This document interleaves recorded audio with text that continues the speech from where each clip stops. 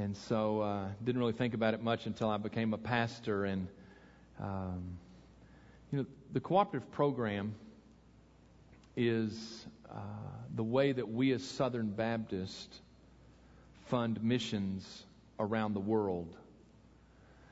And not only did my parents kind of instill in me a commitment to missions, but I guess somewhere in the midst of my raising, I learned about the cooperative program, the way that we invest our money in building God's kingdom around the world.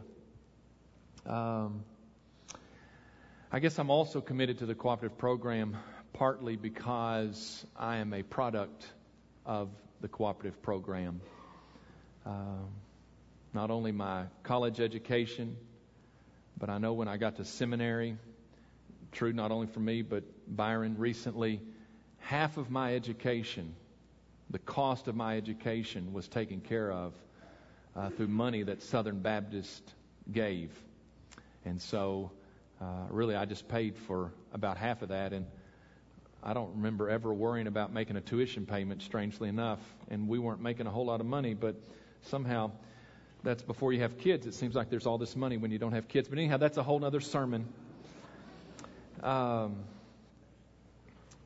as a pastor, I have been committed to the cooperative program, to missions, and it's something I've tried to pass down in the churches that I've pastored.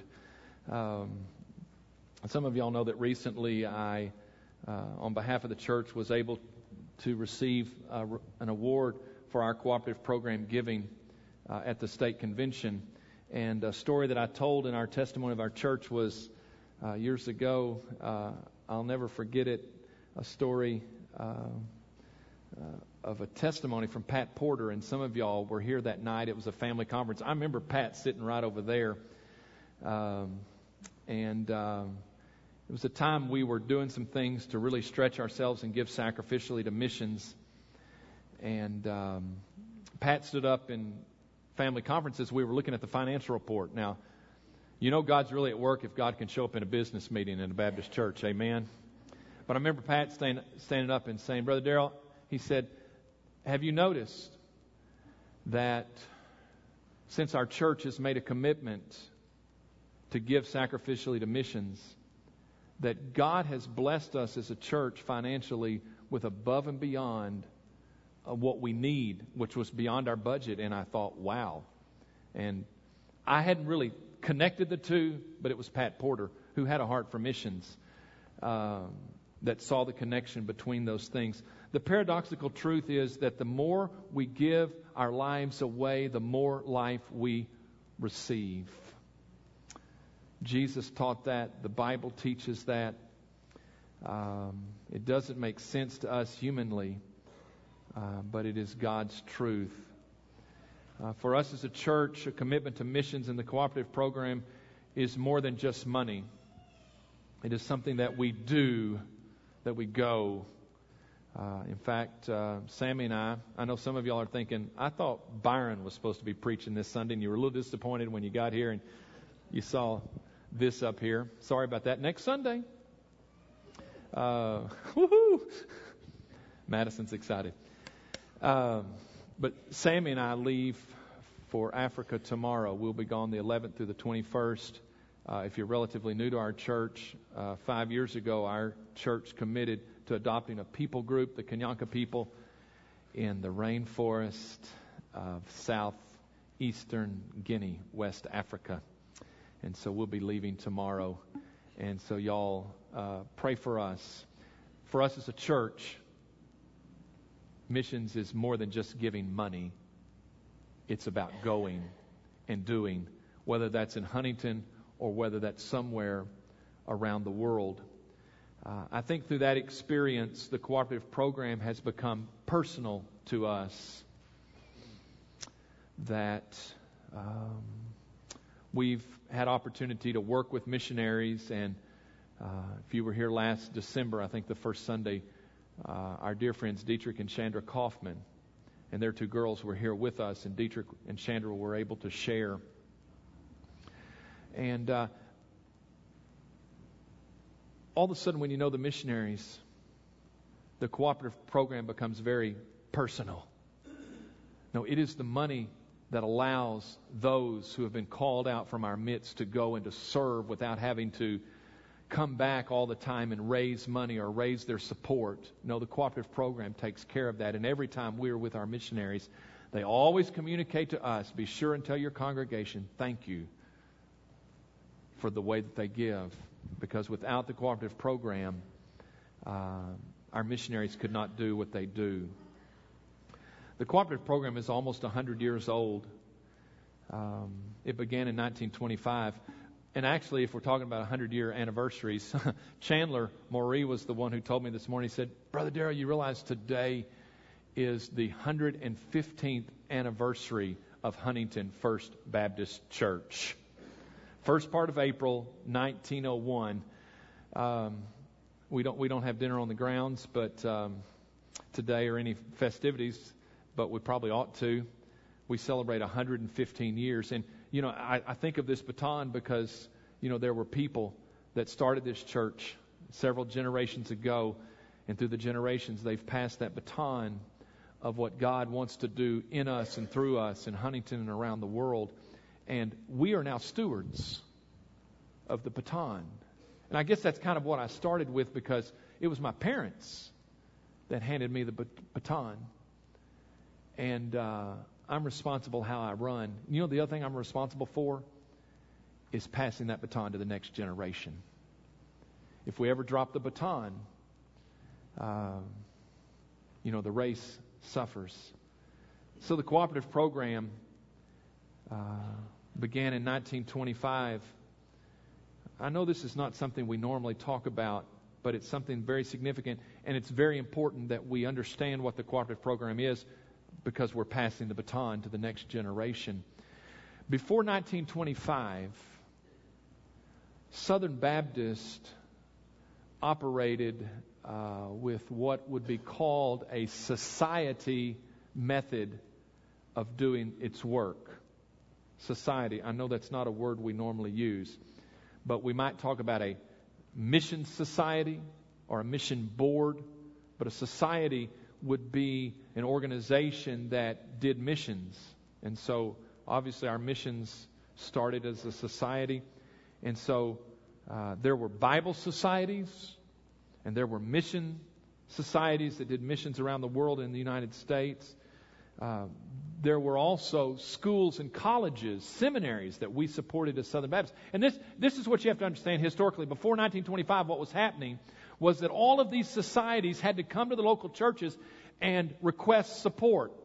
And so what would happen is, quite honestly, Sunday after Sunday, another representative would be there. And let me tell you, if you don't know, the staff knows, I value my time in the pulpit. Now, I know I'm going to be back next week, and I've been here for 17 years, but I treasure this time. But what was happening in Southern Baptist life was our missionaries were coming in, and people from the mission boards and societies were coming and saying, hey, we'd like to talk to your church. And what they were doing Sunday after Sunday is they were then collecting an offering. And the Bible Society would come, and they would make their pitch, and they would take up an offering of the church. And the schools and colleges and seminaries would come, and they would request support, and they would give their report on all of this, and all the different missionaries would come in.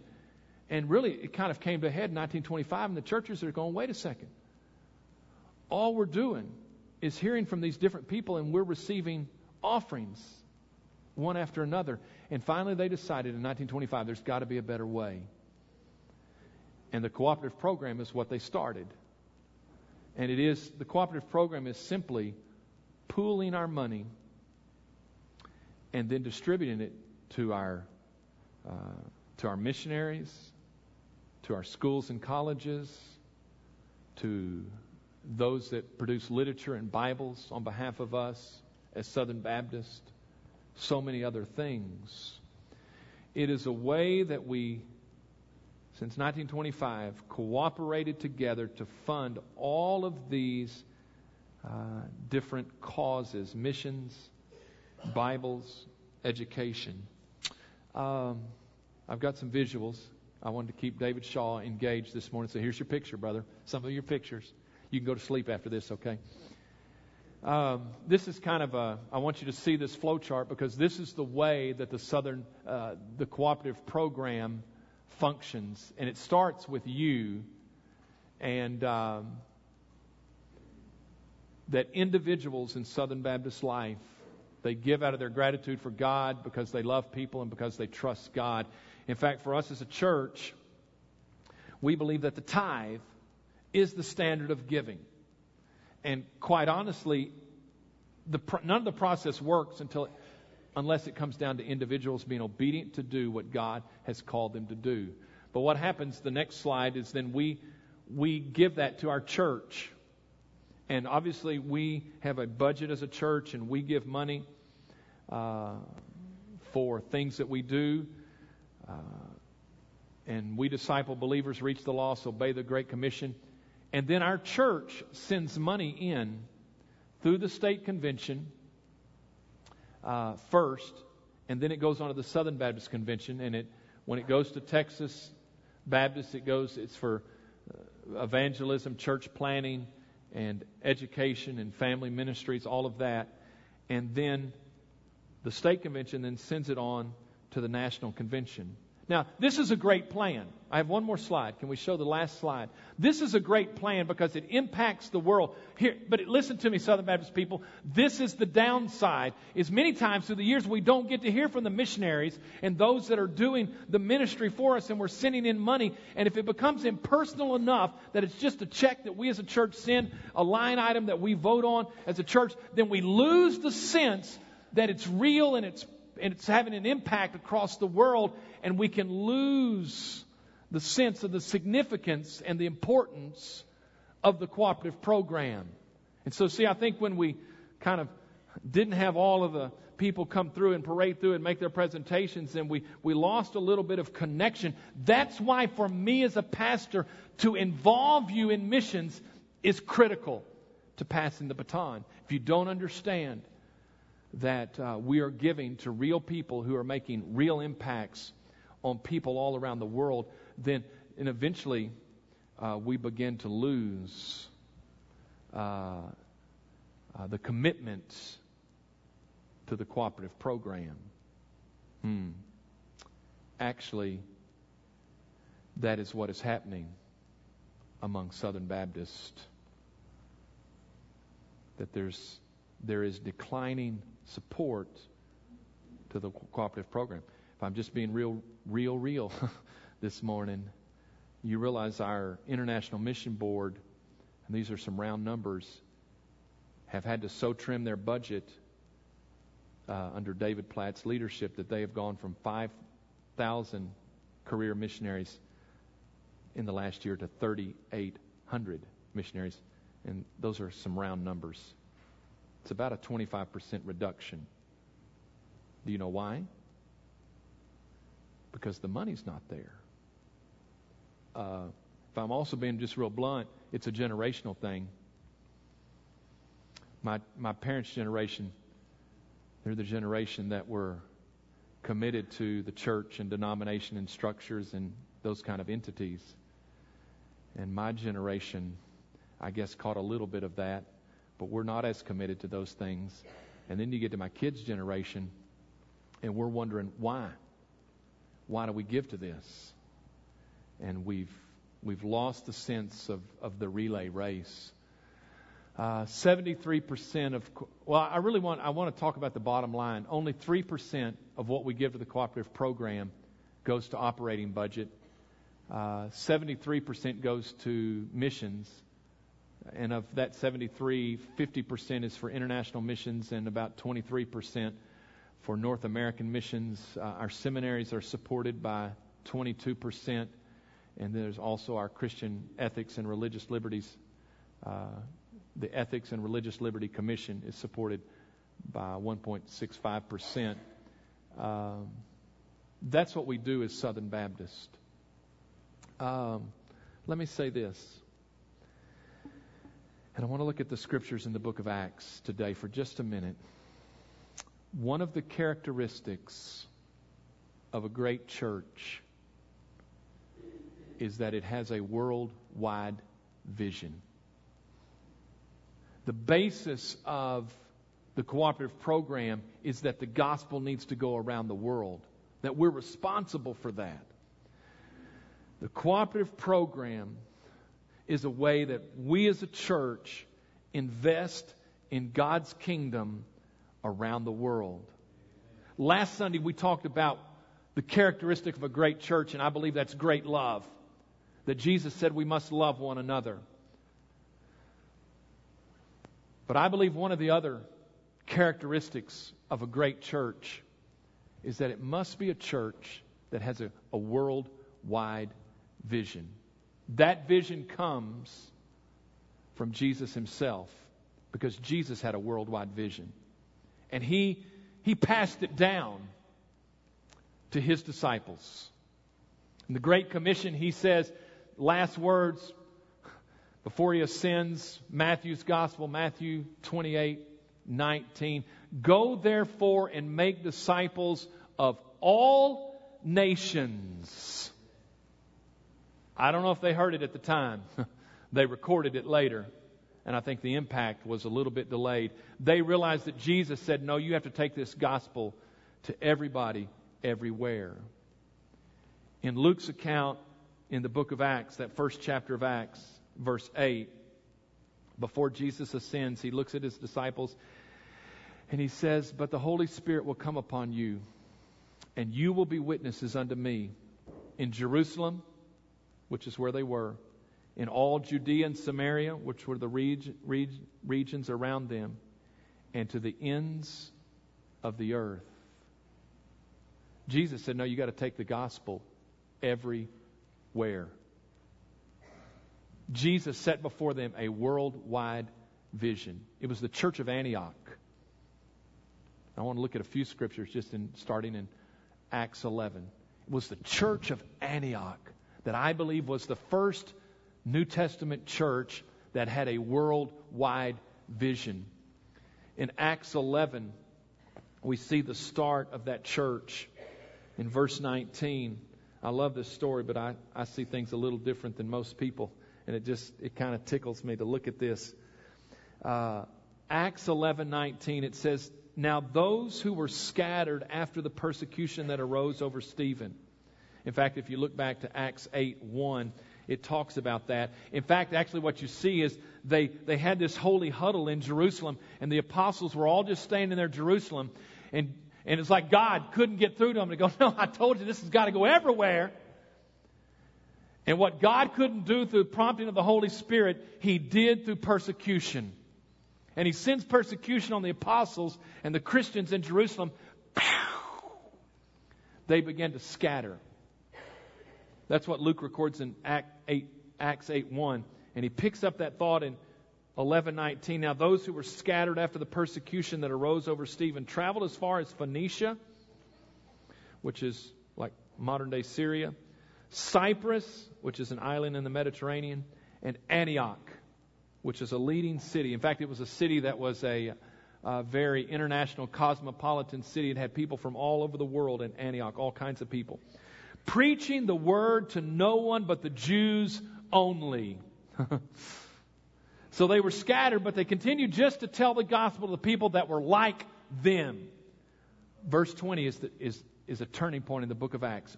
But some of them were men from Cyprus and Cyrene, and Cyrene is in northern Africa, who when they had come to Antioch, that cosmopolitan city, spoke to the Hellenists, preaching the Lord Jesus.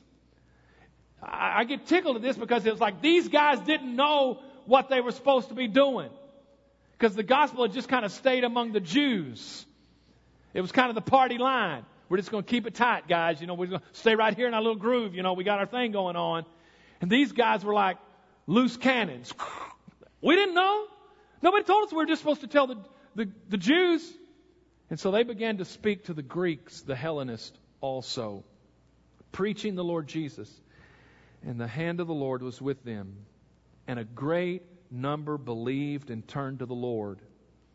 Then news of these things came to the ears of the church in Jerusalem, the old stuffy people in the power center. And they sent out Barnabas, who was an encourager, to go as far as Antioch. They had to check it out. When he came and had seen the grace of God, he was glad, and encouraged them all that with purpose of heart they should continue with the Lord. For he was a good man, full of the Holy Spirit and of faith, and a great many people were added to the Lord. Then Barnabas departed for Tarsus to seek Saul, whose story has started a couple chapters before this. So Saul is converted, and he preaches in Damascus, and then he goes to his home city of Tarsus. And it's been a number of years. And when he had found him, he brought him to Antioch. So it was that for a whole year they assembled with the church and taught a great many people. And the disciples were first called Christians, little Christ ones, in Antioch.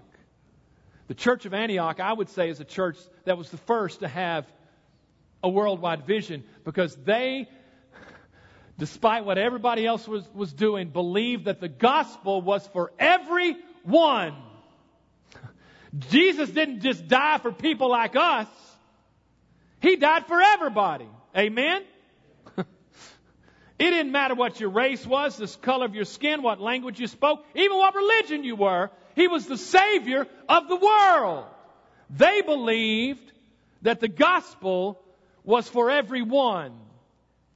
Which leads us to the next story. There's an interlude there in chapter 12, but we come to chapter 13, just the next 3 verses. Spencer, I'm sorry if I've upset Rose. I'm sorry. I'm waking up the babies. I'm sorry. Talk to my mama. I was born loud. No.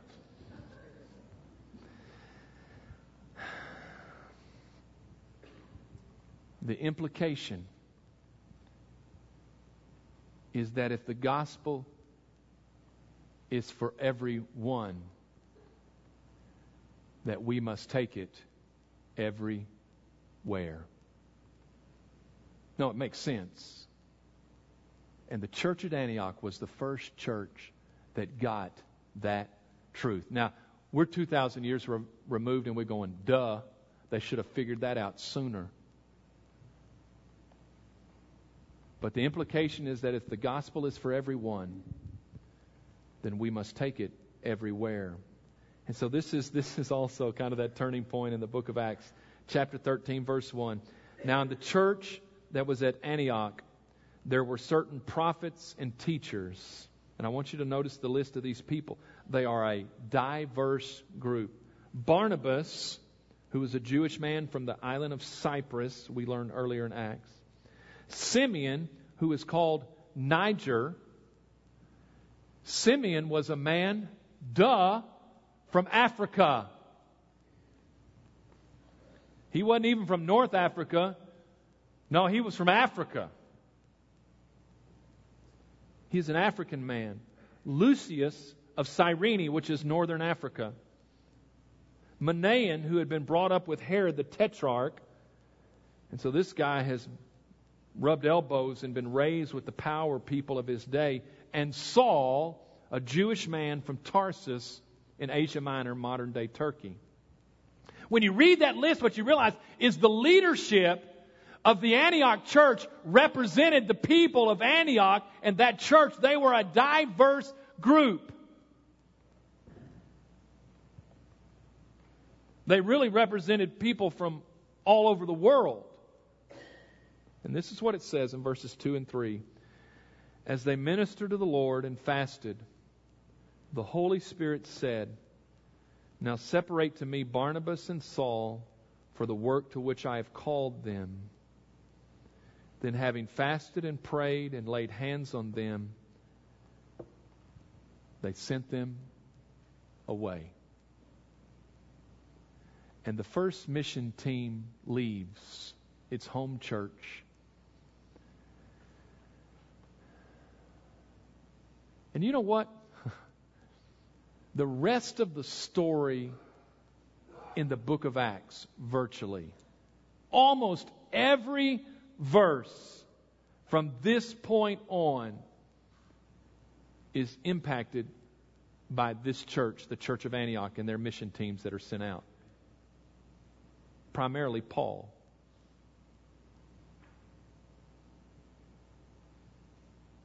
You hear very little about the church at Jerusalem. The driving force throughout the book of Acts and in the first century that took the gospel into all the world centered in the church of Antioch, because it was a church that had a worldwide vision. Not everybody went, but I guarantee you they made a great sacrifice, because Barnabas and Saul, who became Paul, were the ones that discipled them in those early years. But the day came that after they'd been discipled for a year, the Holy Spirit said, no, y'all gotta, if the gospel's for everyone, we gotta go everywhere. Barnabas and Saul. God communicated to the church, however He did that through the Holy Spirit, to say, no, y'all must go. And that church made a sacrifice. Not everybody went. Oh, hear me, church. Not everybody went, but somebody went. And I guarantee you the church as a whole of Antioch, I have to believe, reading between the lines, they were all committed to a worldwide vision to take the gospel to everyone, everywhere. They became the driving force in the first century for the expansion of God's kingdom in the known world, because they had a great vision which was worldwide.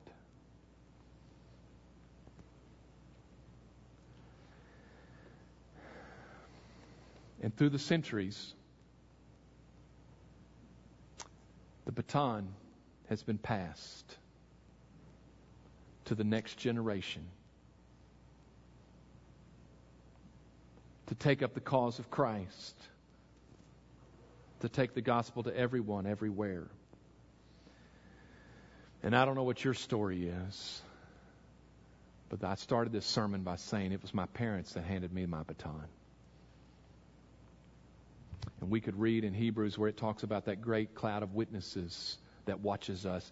Let us run the race with perseverance. My heart as a pastor, a 54-year-old pastor, is I have to make sure that I don't just run the race, but that I pass the baton to the next generation. Went through some details this morning. We generally don't talk about the cooperative program, but I'm afraid if we don't talk about it, we're not going to pass the baton. And something serious is going to happen to Southern Baptist. For me as a pastor, it's also important for me to pass the baton of missions to you as a church. My thought these weeks, and I'll pick this up after Byron's hit you with whatever God lays on his heart this week, is that if God looked at a church, how would He evaluate it?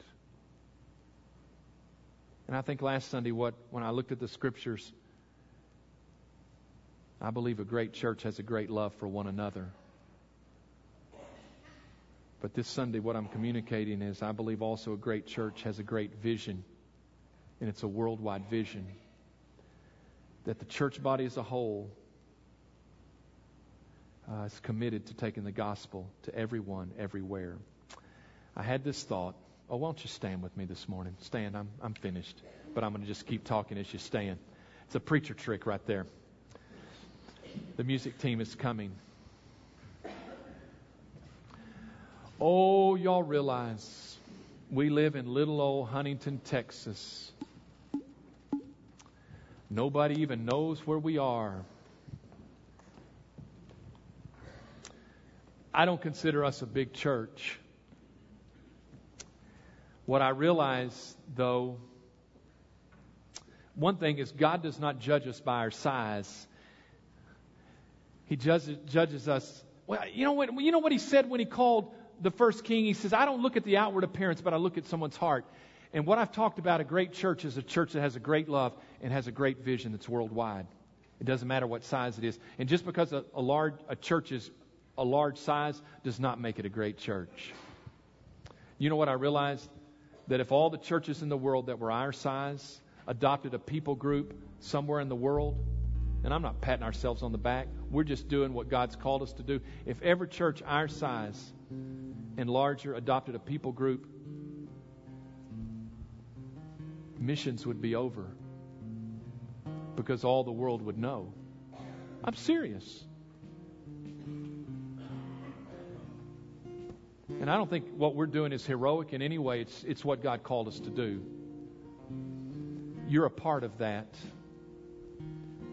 And whether you're a generation above me, whether you're my generation or you're my kids' generation, we've got to run the race with perseverance. And whatever your part is in that, do it to the glory of God. Father, today I pray that you would do a work in our hearts. And Father, we would run the race with perseverance, following Christ. And so, Father, I commit this time to you, and I pray for any in our midst who need to take this first step of following Christ, that, Father, they would respond to the gospel, which is for everyone, that they would respond today. Father, for others that maybe need to follow, as Ashley and Michaela have been baptized, to be baptized, I pray, Father, that you would work in their hearts. Father, in each of our hearts, do what you need to do, Father, for your glory and for the advancement of your kingdom to the ends of the earth. And I trust this to you in Jesus' name. My hope is built on nothing less, and Jesus' blood and righteousness. I dare not trust the sweetest friend, but wholly trust in Jesus' name.